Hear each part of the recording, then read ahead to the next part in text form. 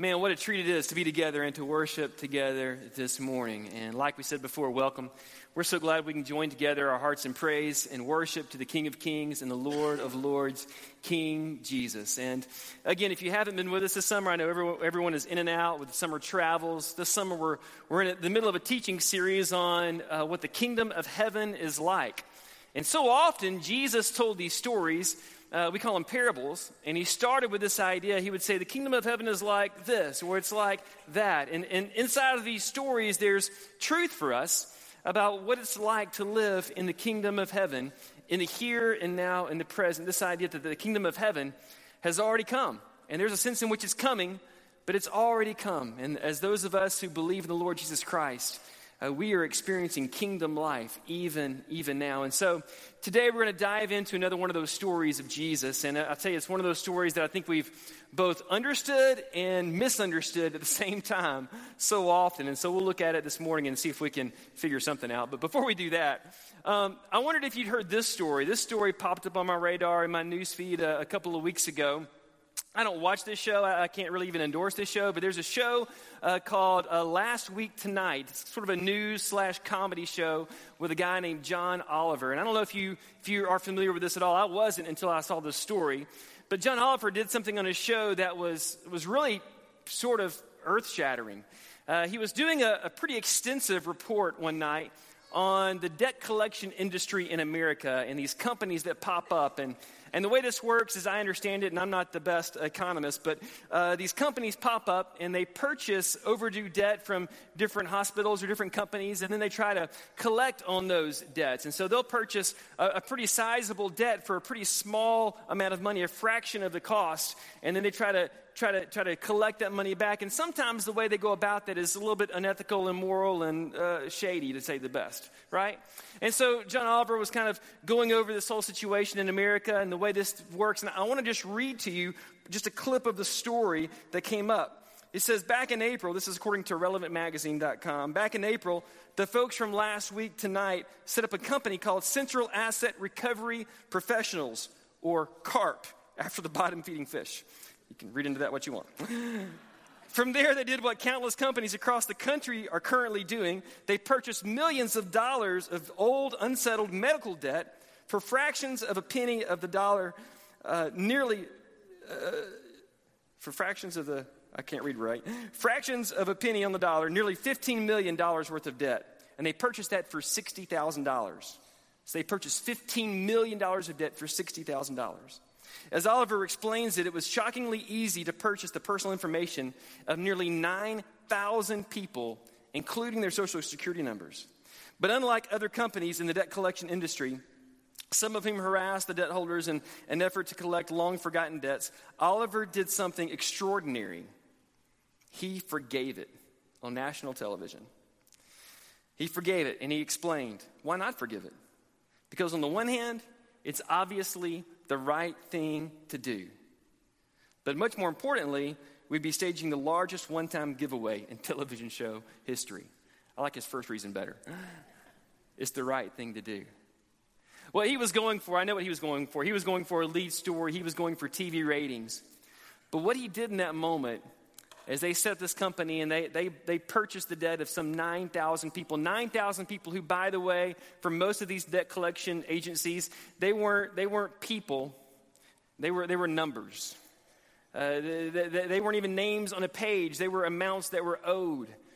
They weren't people with problems. They were people to whom they could go into and try to retrieve the money that they owed. And part of the problem with this whole industry, as I understand it, is that so many of these people are in this medical debt, and they're in over their head, and it's really through no fault of their own. They got into a situation in the hospital, and the insurance ran out, and all of a sudden, they're just trying to keep their brother alive, and they're raising, or they're incurring all this debt. And they find themselves in the middle of a hole and they can't see their way out. And I don't know that John Oliver knew what he was doing, but I'll tell you what I think he was doing. What I think he was doing was that even though he didn't realize it, he was in a very powerful way demonstrating what life looks like in the kingdom of heaven, wasn't he?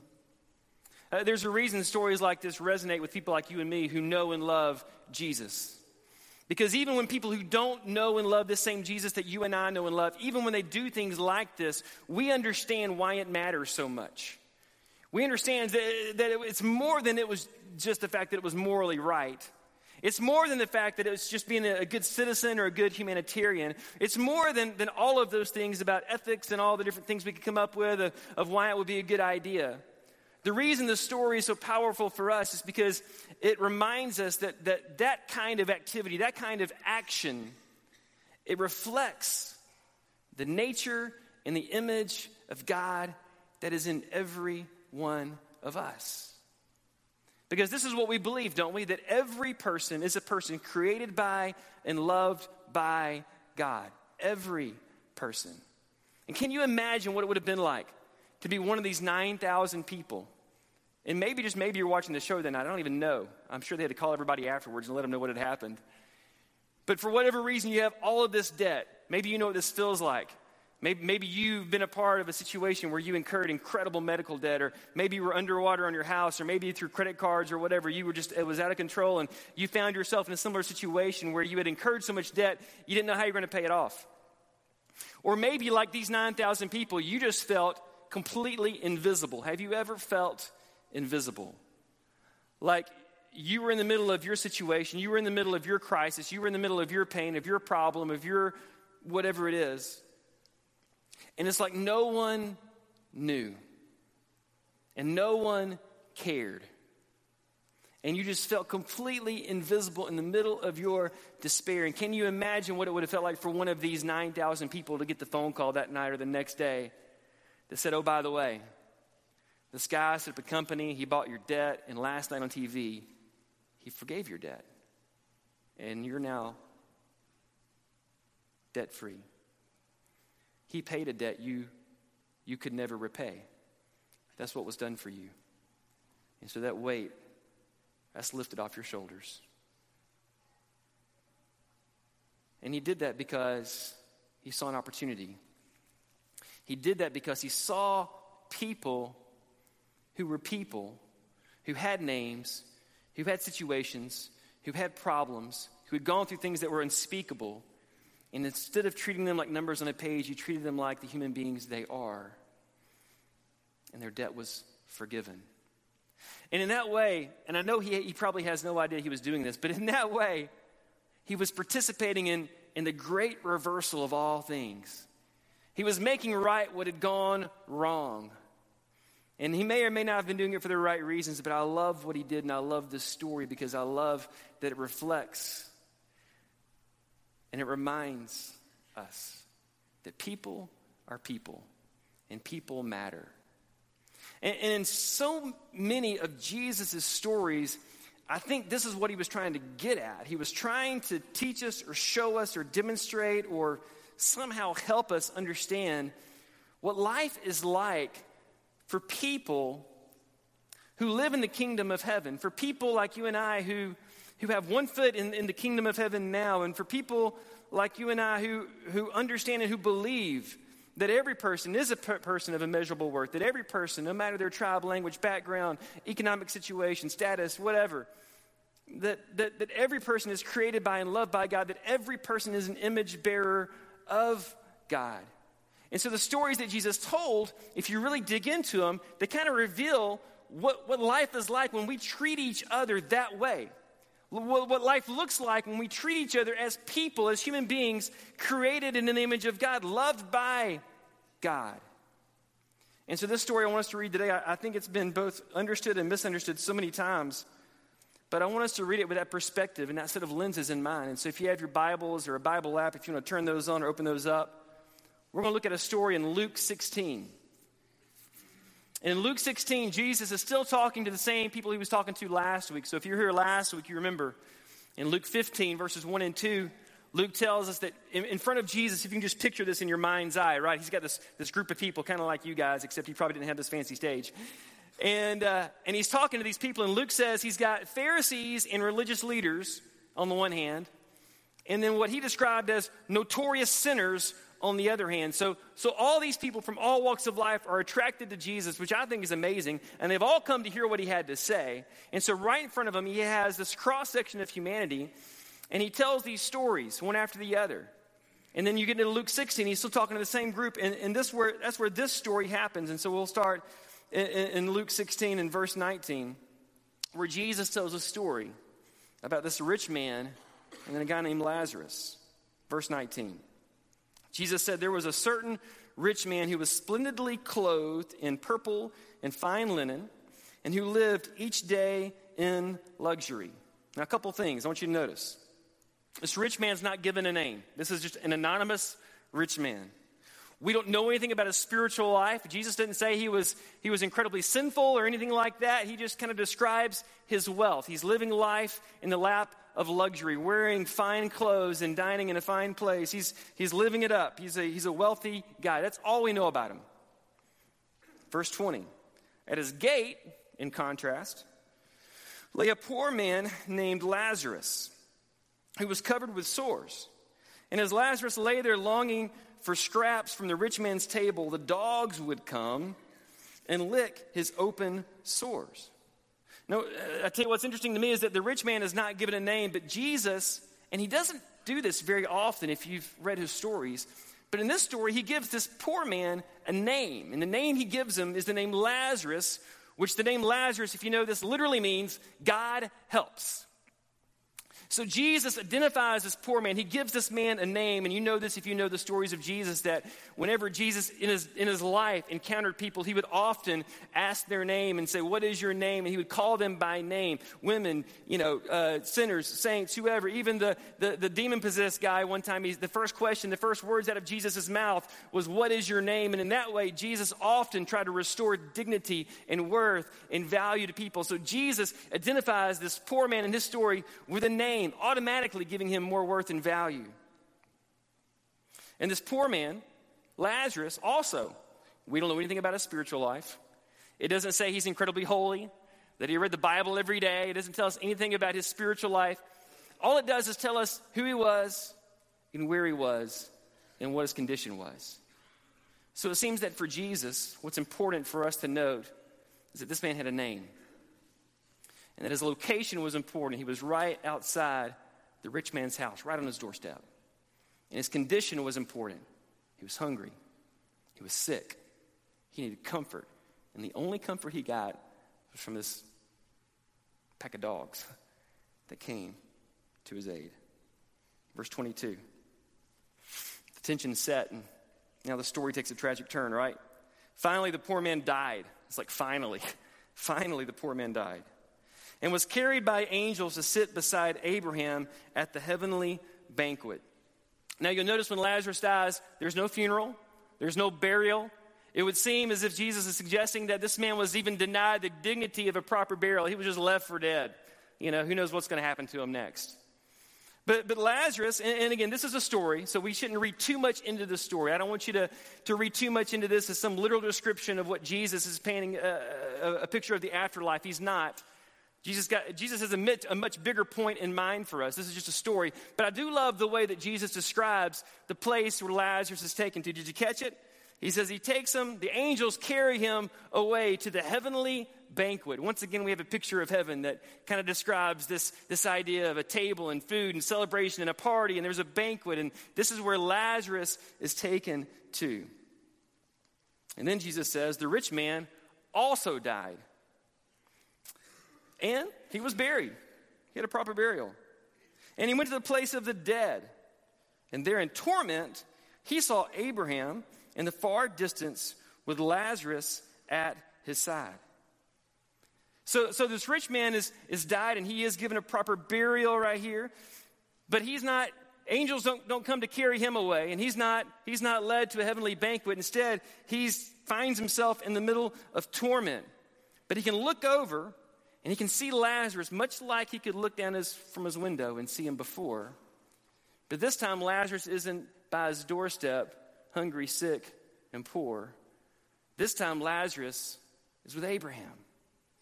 And he's in a much better place than the rich man finds himself in. Verse 24, the rich man shouted, Father Abraham, have some pity. Send Lazarus over here to dip the tip of his finger in water and cool my tongue. I'm in anguish in these flames. Isn't this crazy that the rich man is clearly on the wrong side of eternity, and he's still looking down at Lazarus as someone who should come and serve him. Verse 25.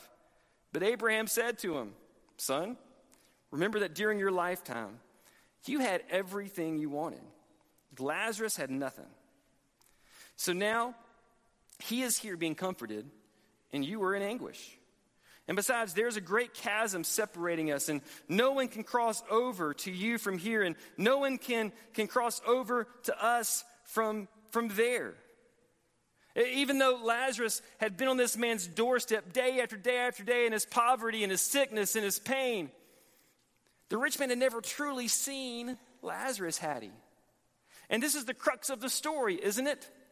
That every day the rich man had the opportunity. He saw someone in need, but in his comfort, he was unwilling to leave his comforts, to step outside of his comfort, to help someone that he saw was in dire need. He never, ever saw him. He never, ever took action to help him. And here's what I want you to remember. Again, Jesus is speaking to both Pharisees and notorious sinners. And no doubt everyone in the audience, just like you today, knew the Word of God and knew the will of God and knew the favor of God. And they know what the Scriptures taught, and they knew what their culture taught. Throughout the Old Testament, throughout the Torah, throughout the teachings of Moses and the law of Moses, they were commanded to love their neighbor. And they were commanded to take care of the poor. And so there's a sense in which everyone in the audience probably would have been shaking their head saying, yep. Like no one was surprised. Like the rich man got exactly what he deserved. He knew his responsibility was to take care of that man Lazarus, and he never, ever did it. So yeah, he got exactly what was coming to him, that scoundrel. You can just almost see everybody in the audience nodding along with Jesus, agreeing with him like, yeah, that's exactly what should have happened. But remember, Jesus is talking to these Pharisees. And I don't know if you've read the whole thing, but let me just back you up a little bit. In the same chapter, do you remember these words of Jesus as he's talking to these Pharisees and religious leaders? In verse 13, Jesus says these words, the same chapter. He said, "No one can serve two masters, for you'll hate the one and love the other. You'll be devoted to the one and despise the other. You cannot serve both God and money."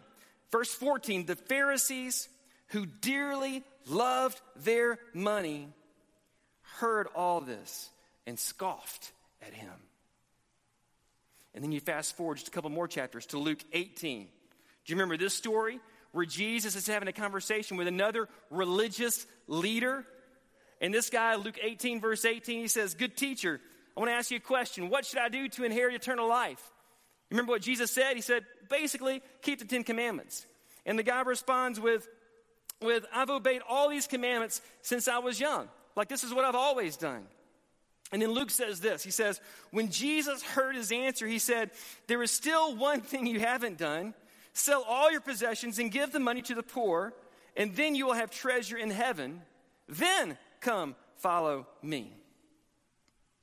But when the man heard this, he became very sad, for he was very rich. So I want you to imagine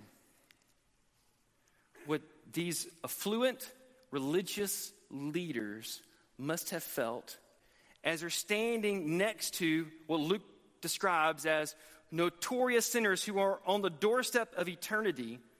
And he's calling out these affluent religious leaders for loving their money more than loving people, for loving possessions more than loving people, for placing a higher value on their economic worth and their value and what they have over the needs of people in the same audience. You better believe that inside of their hearts there was a fury raising. Their temperature was rising. They were getting hot.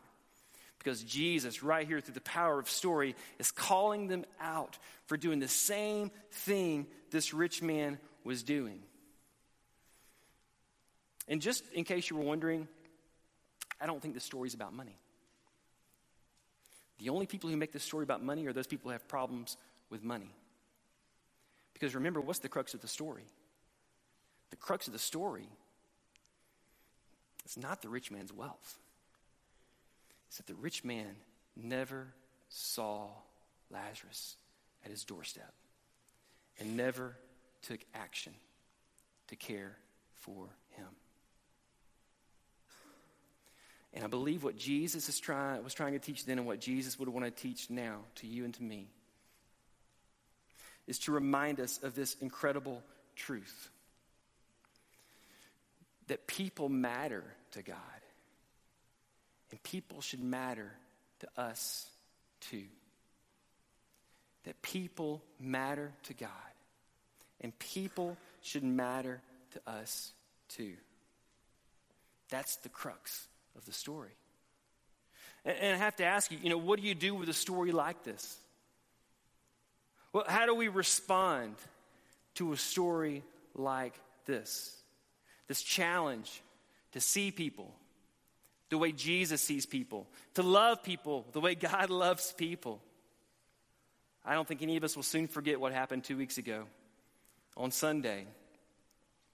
I didn't know till after church. I know many of you didn't know till you got home that day and the news broke on your TV or your phone or whatever. And we all learned about the tragic shooting in Orlando and when we prayed for those people so many times. What I love that came out of that was a story about Chick-fil-A. Did you see this story? It didn't catch as many headlines. You know that Chick-fil-A is closed on Sunday, and like me, that makes a lot of you very mad because their sweet tea is great. They do that because they've got a bit of a Christian slant, and so they close on Sunday. They take the hit financially so that their employees can have a day off, a Sabbath, have a day with their family, have a day to go to church. And as a Christian company, I guess you would say that's something that they do, and we all respect that. But 2 weeks ago on Sunday when this happened in Orlando, several Chick-fil-A restaurants opened their doors. And their employees came into work voluntarily. And they made tea and chicken biscuits and chicken sandwiches. And they loaded up their cars. And they went and they gave away free food to police officers, to people standing in line to donate blood, to people in the streets who are mourning and grieving over what had just happened. And they broke all the rules. They opened on Sunday. They broke all the rules. They gave away their food for free. And you know why they did that? They did that because they saw people in need. They saw them. They saw them. And they took action. Same reason John Oliver on his show gave away $15 million because he saw people. He saw people in need. And he took action. And as followers of Jesus Christ, I believe the call is for us to do the same thing. To see people in need and take action. Because people matter. People matter. People matter more than money.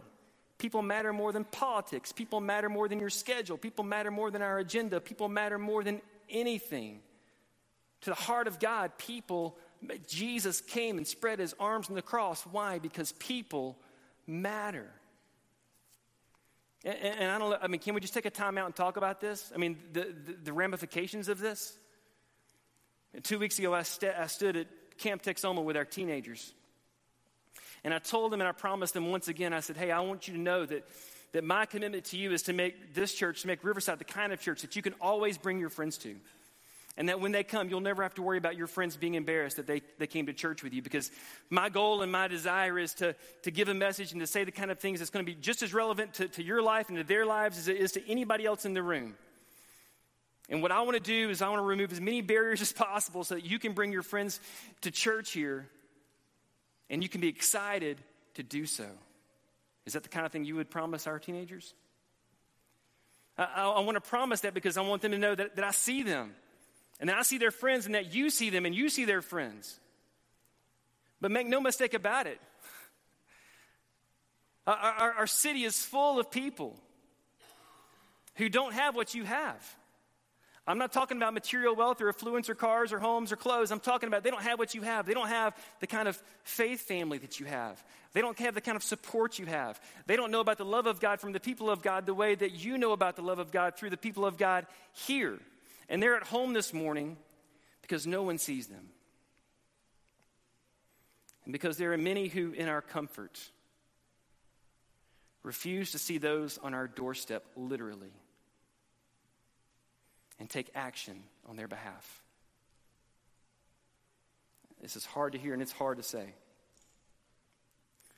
But as long as we hold on to our comfort, as long as we hold on to keeping things the way we like them,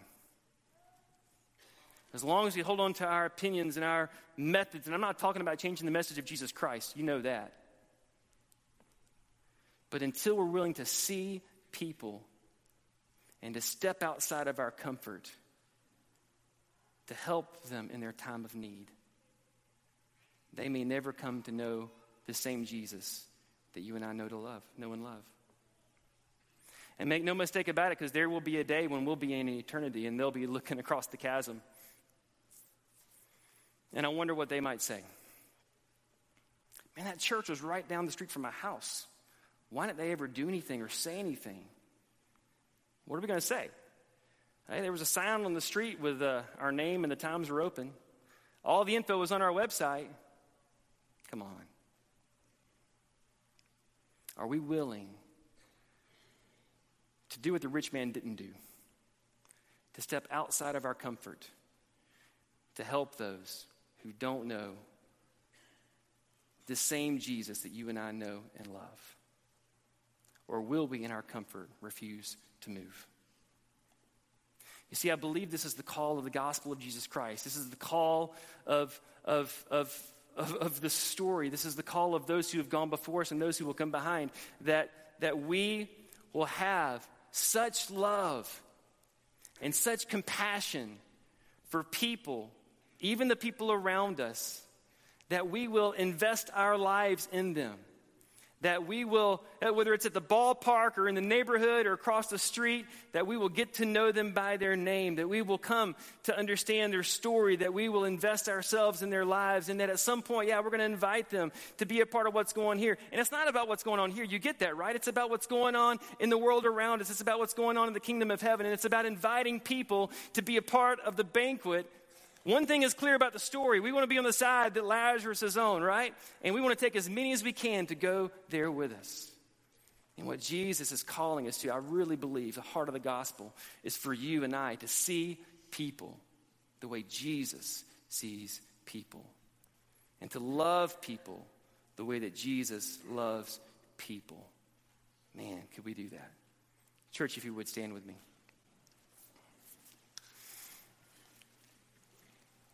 The reason this matters so much, and you know this, is because Jesus first saw you. I don't know when it was, and I don't know where you were. But in your despair, with the reality of your situation apart from Christ, you remember. You know, you didn't find him, he found you. He saw you, and he loved you, and he gave his life for you on that cross. And 3 days later, he rose again.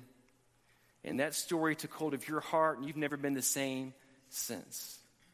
And today, if maybe you're getting your heart around that story for the first time, I want to encourage you in that. In fact, I want to invite our elders and their wives to just kind of make their way around the room if you guys want to. And if this morning, if you have ever felt this, if you felt invisible, if you have felt underwater, if you have felt this despair, if you have felt like Lazarus, like no one knows and no one cares, I want you to know people know and people care, and those people are in this room. And they're making their way around the room right now, and they would love nothing more than to know your name and to pray for you. Because we know that before we ever see you, Jesus saw us. And what he's done for us has been life-changing. It's a game changer. And today, if you're hurting, if you need hope, if you've walked in this morning and you can't remember the last time you smiled, let us pray with you. Because we serve a Jesus who is King of the kingdom of heaven. And in his kingdom there is joy. And in his kingdom there is peace. And in his kingdom there is hope for you today. So we want to sing this song, and if you have any need, come let us know. But more than that, may we be a people. May we be a people who truly see people. And no matter who they are, no matter what differences we may have, may we love them. May we love them. Because Christ saw us, and he loved us. Let's sing.